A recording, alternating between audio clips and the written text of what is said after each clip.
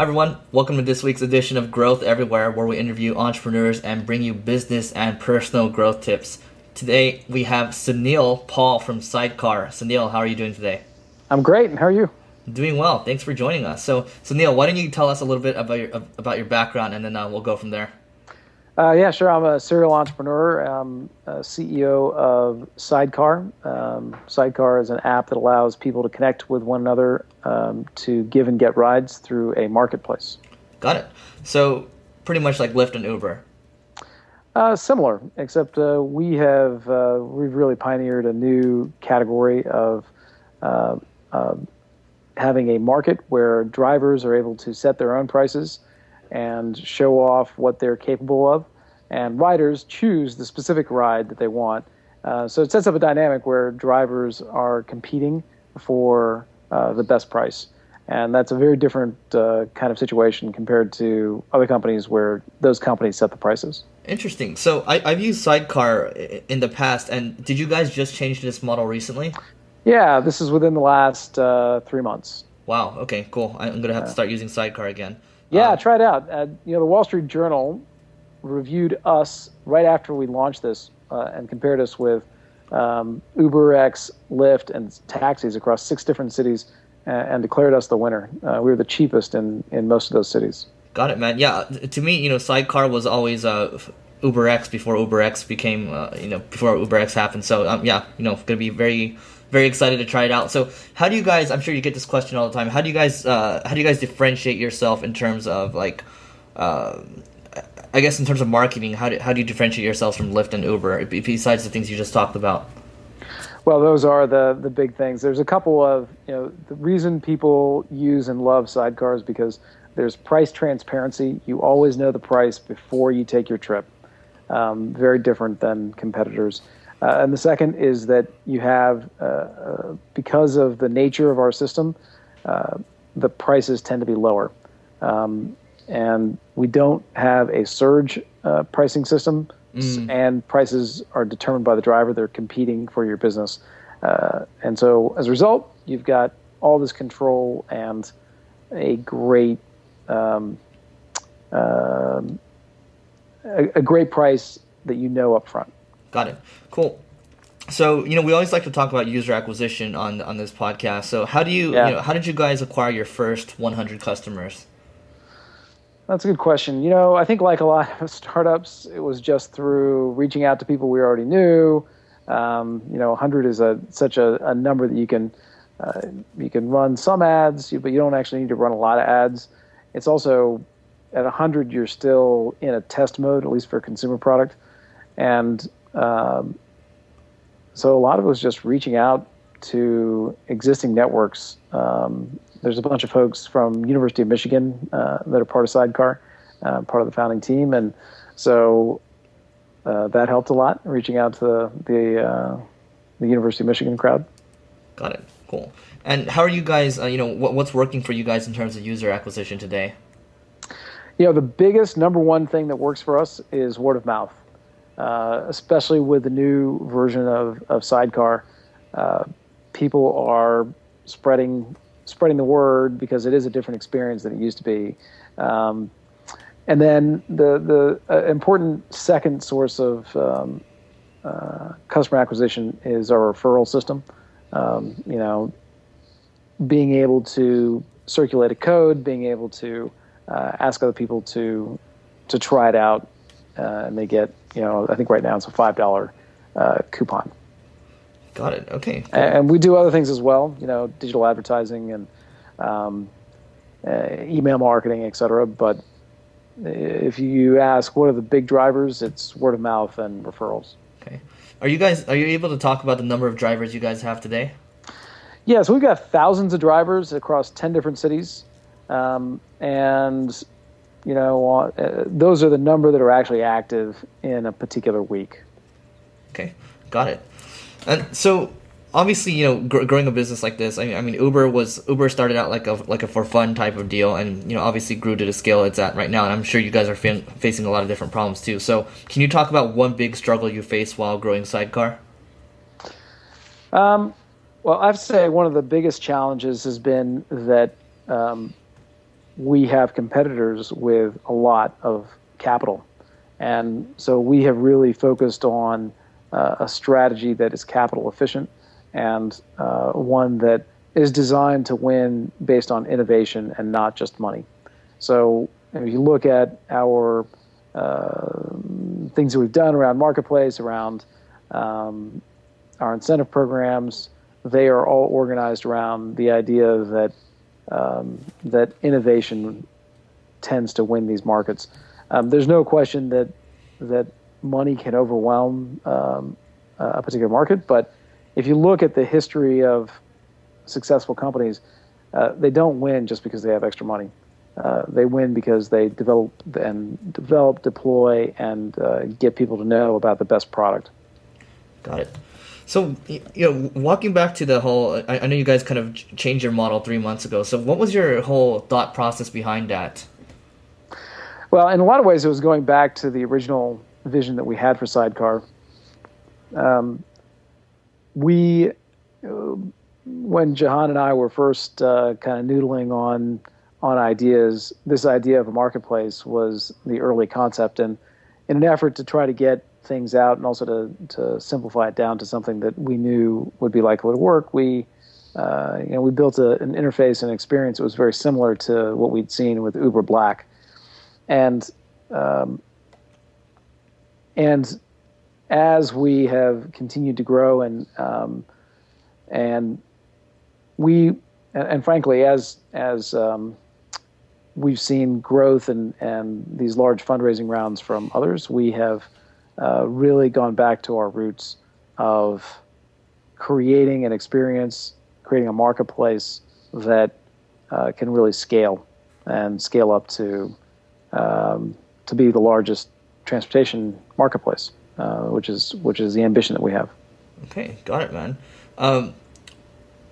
Was there any point in time where, Sidecar was like on the brink of failure? Was there any point in that where you had like an oh shit type of moment?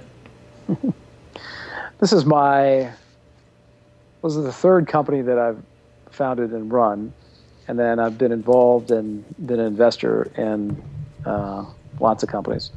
So every single one of them has moments where I describe startups as alternating fits of terror and elation.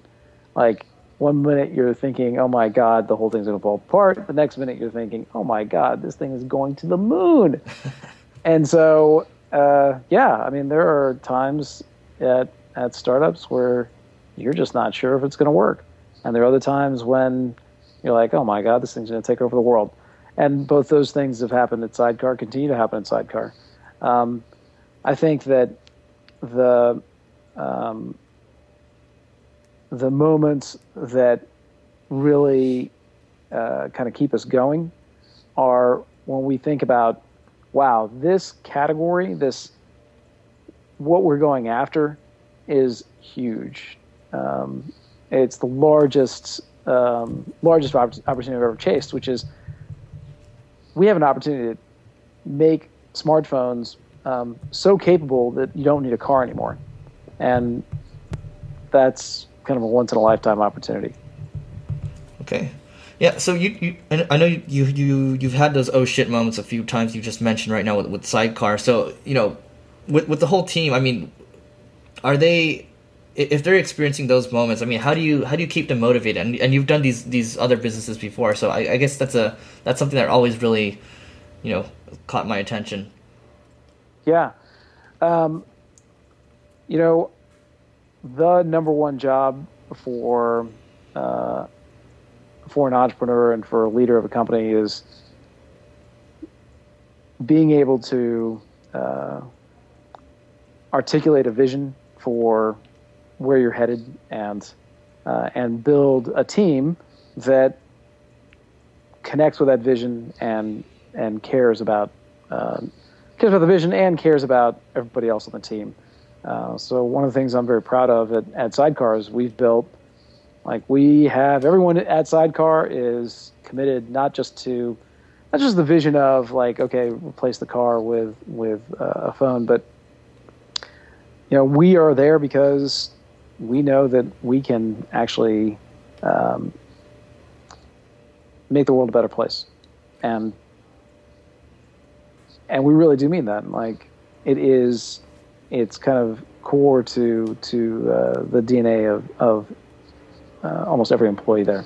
So I think that's part of the motivation. I think the part of the motivation is like we like each other and we do a lot of things together, inside work and but also outside of work. Got it. Okay. So with the, touching upon the three companies that you've run in the past before, I know there's the oh shit moments are constant, right? You're always going to experience those with any type of startup or any company you've invested in. So what are some other, consistencies or other like constants that you're always experiencing with running these, or having run these companies in the past? Well, I think there's like every company kind of goes through a similar cycle of you're kind of constantly going through a cycle of you have some ideas, you're going to test them, figure out whether or not they work, and then iterate on those ideas. And sometimes you find that you got to kind of go back to the well and be even more disruptive in the way that you're thinking about things. We certainly had that at Brightmail, where we had to rethink and introduce new capabilities into our product. And at Sidecar, we created this marketplace experience that's very different from competitors, differentiated. We've been deployed new kind of capability for drivers, like what we call back-to-back rides, which is built on top of Marketplace and required destination. And that kind of cycle of, okay, where are we now? What are the things that are going to move the business the most? And how do we know whether or not what we've done it actually fits what the market needs? That's a constant theme. It's part of why startups succeed, is that we are maniacally focused on that, and we're not focused on, managing multiple layers of politics and internal bureaucracy. And big companies have advantages because they can get on a particular beat and really stay organized around and execute against a particular idea.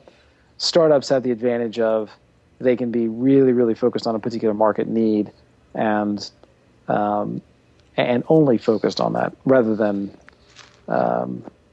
and can move very quickly to respond to a market change or to a new opportunity. Very well put, and I agree. Something really sticks out to me. You have this really like calm and cool like demeanor. Have you always had that? Like where did this come from?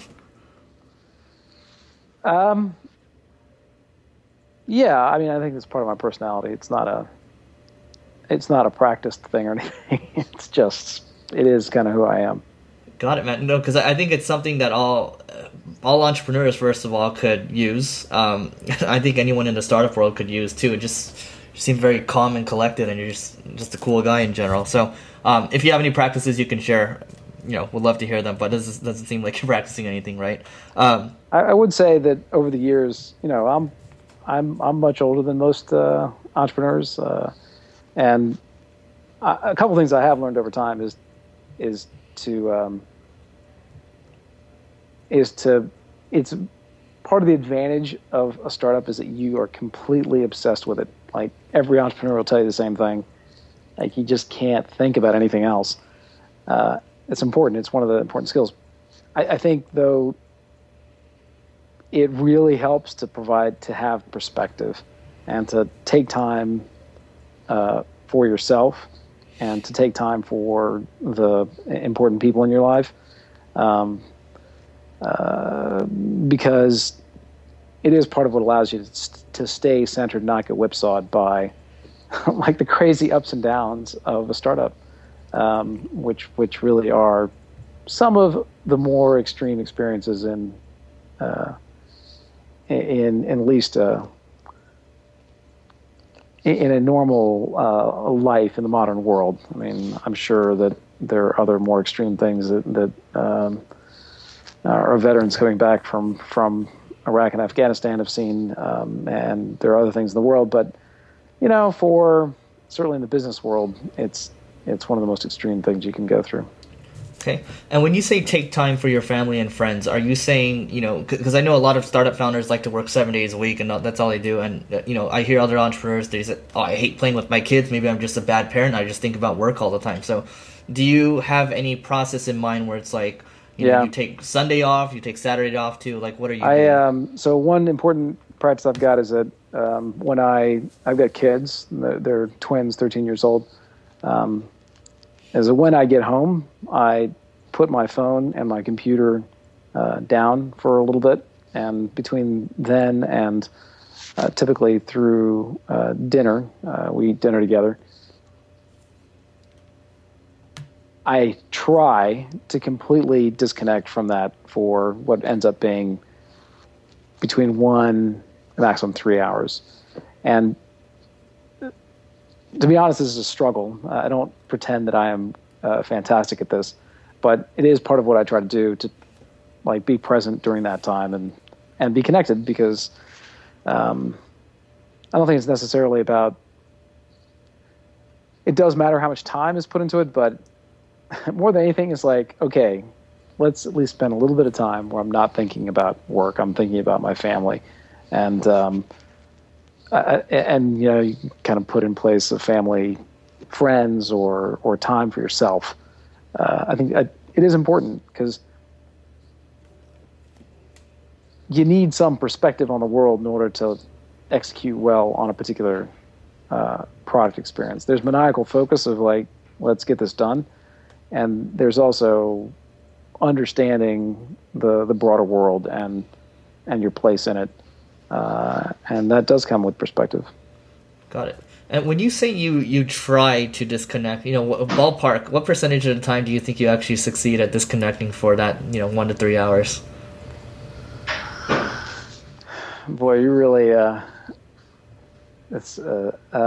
honestly, these days, maybe I'm able to do it about 50% of the time. Okay, cool. Ballpark is good.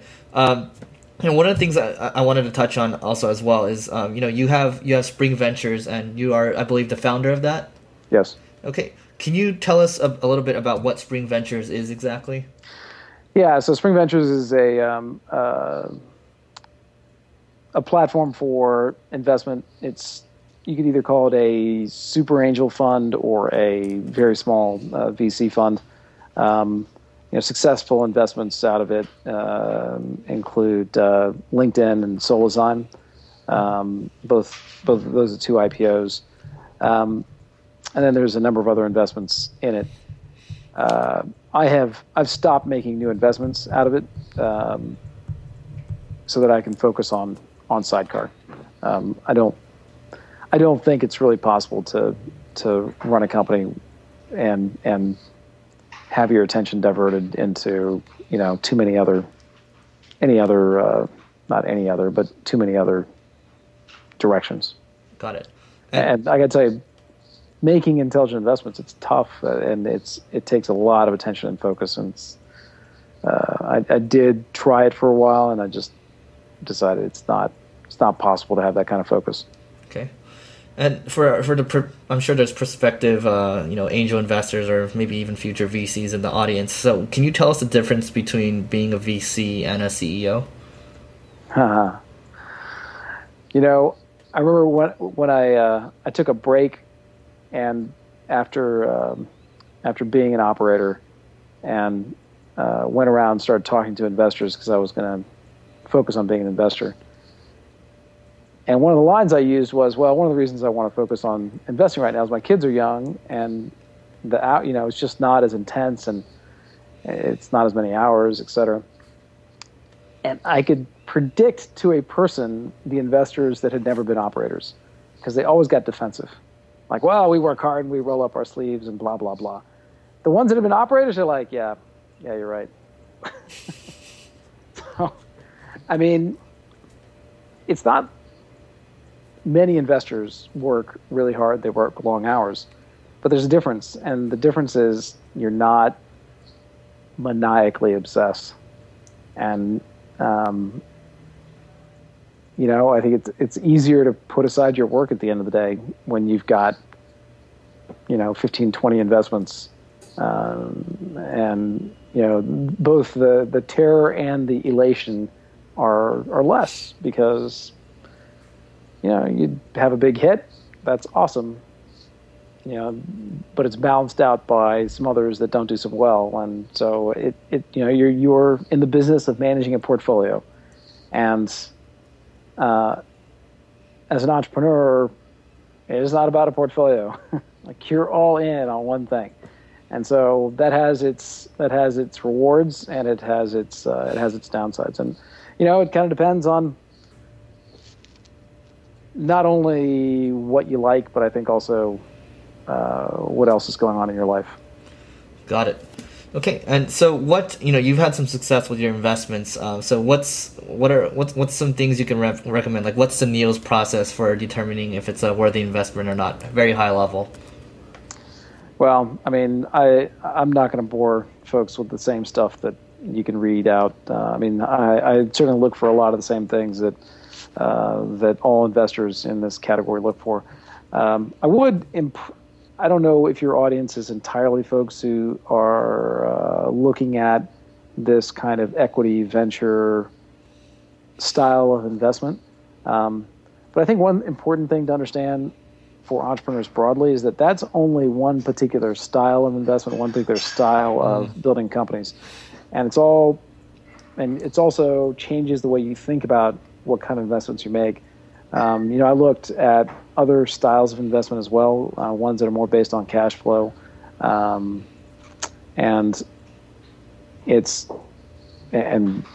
even looked at debt offerings and things like that. And it's just a different set of risks, so in this world of fast equity growth, like this entire world of venture is all about, you're going to own a piece of a company and you want that piece of a company to be worth a lot more down the road, and you're willing to take a risk that your other bets on pieces of companies are not going to work out as well.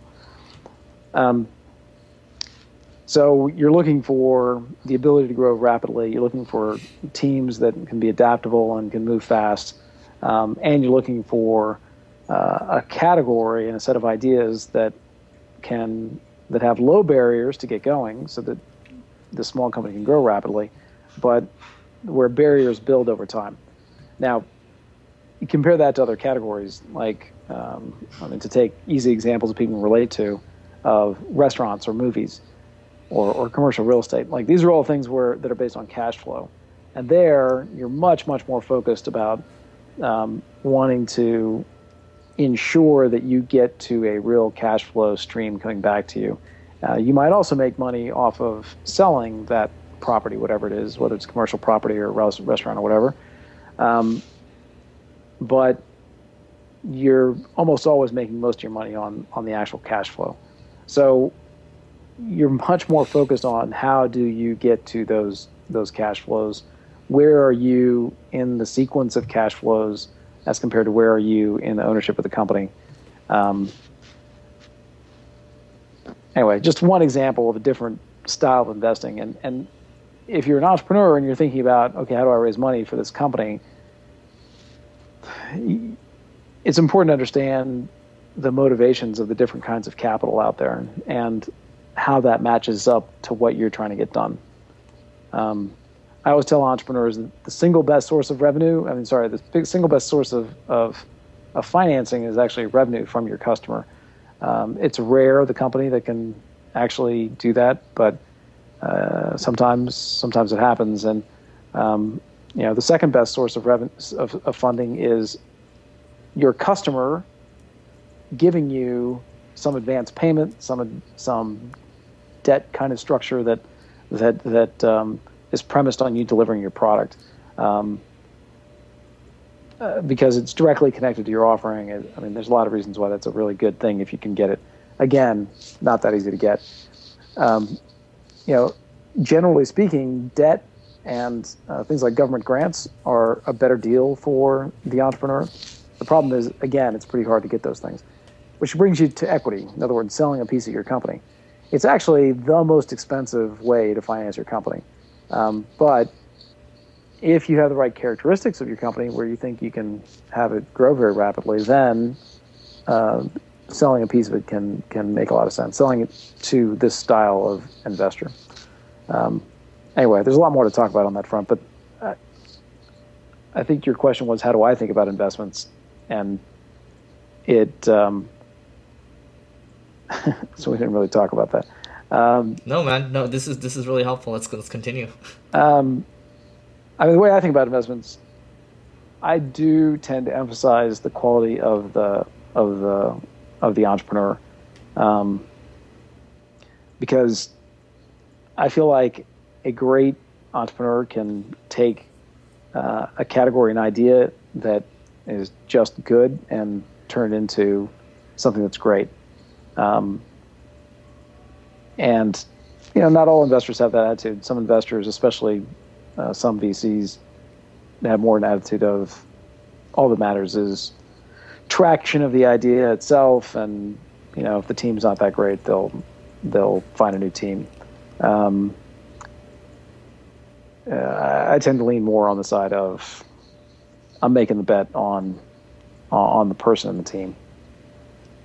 Got it. Okay, cool. And this is really interesting. The stuff you talked about, the different ways of financing and all that.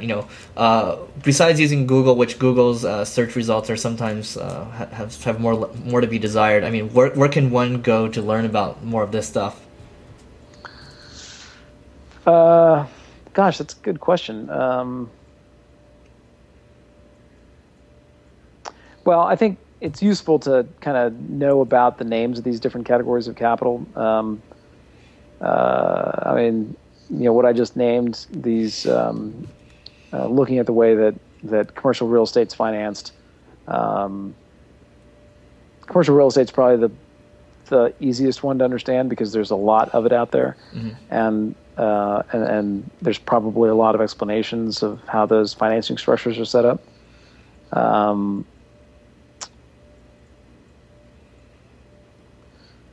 Part of the reason I learned a lot about this stuff is because of investments in clean tech. And a lot of the clean tech investments, there's the standard kind of VC stuff, but there's also elements of it that are very related to the way commercial real estate is financed. Gosh, I don't have any good reference points. There's textbooks and books on venture finance, and then there's going to be books on debt financing, of which there are a gazillion different varieties. I'm sure there are some resources out there specifically on this, what I keep referring to as commercial real estate, but it's really financing that's based on being paid back through cash flow rather than being paid back through selling the equity. Got it. Anyway, I don't have a good answer for you other than some places to refine your Google searches.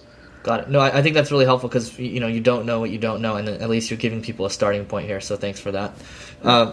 So what's one piece of advice you'd give to your 25-year-old self? 25. I think at 25, I would have told myself that, especially if I were 25 today, that if you want to if you want to be an entrepreneur,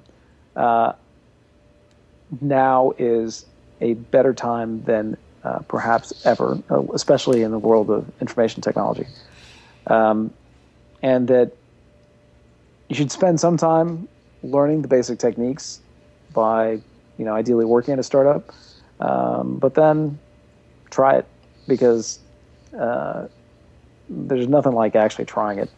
One of the things that I realized at Sidecar is that almost everybody there wants to be an entrepreneur someday.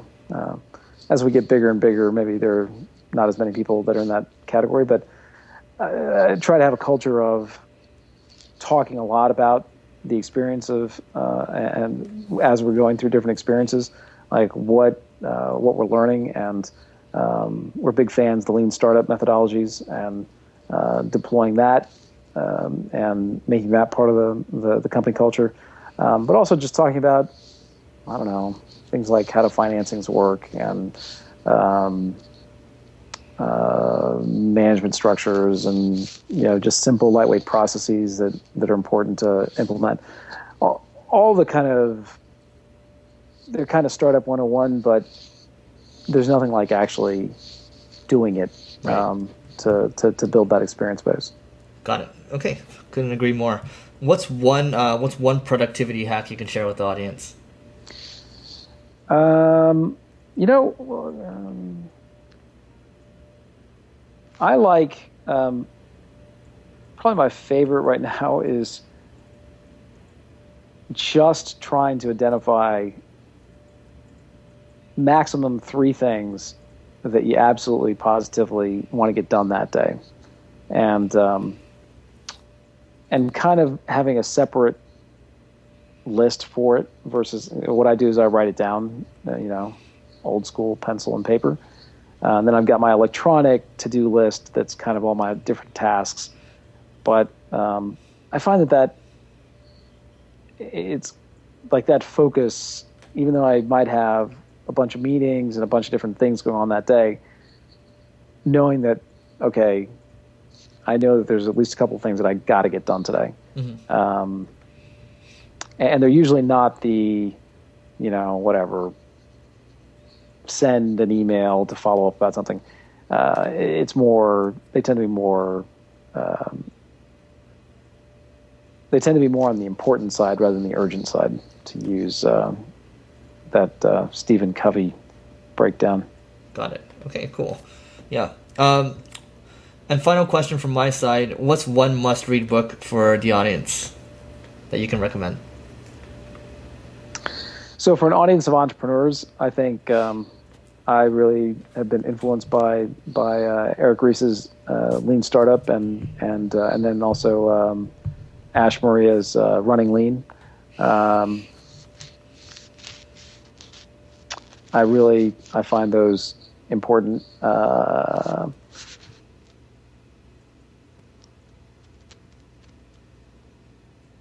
Trying to think if there's anything else. I mean, there's other books, but they're not really businessy books. Could be anything. I would love to hear it.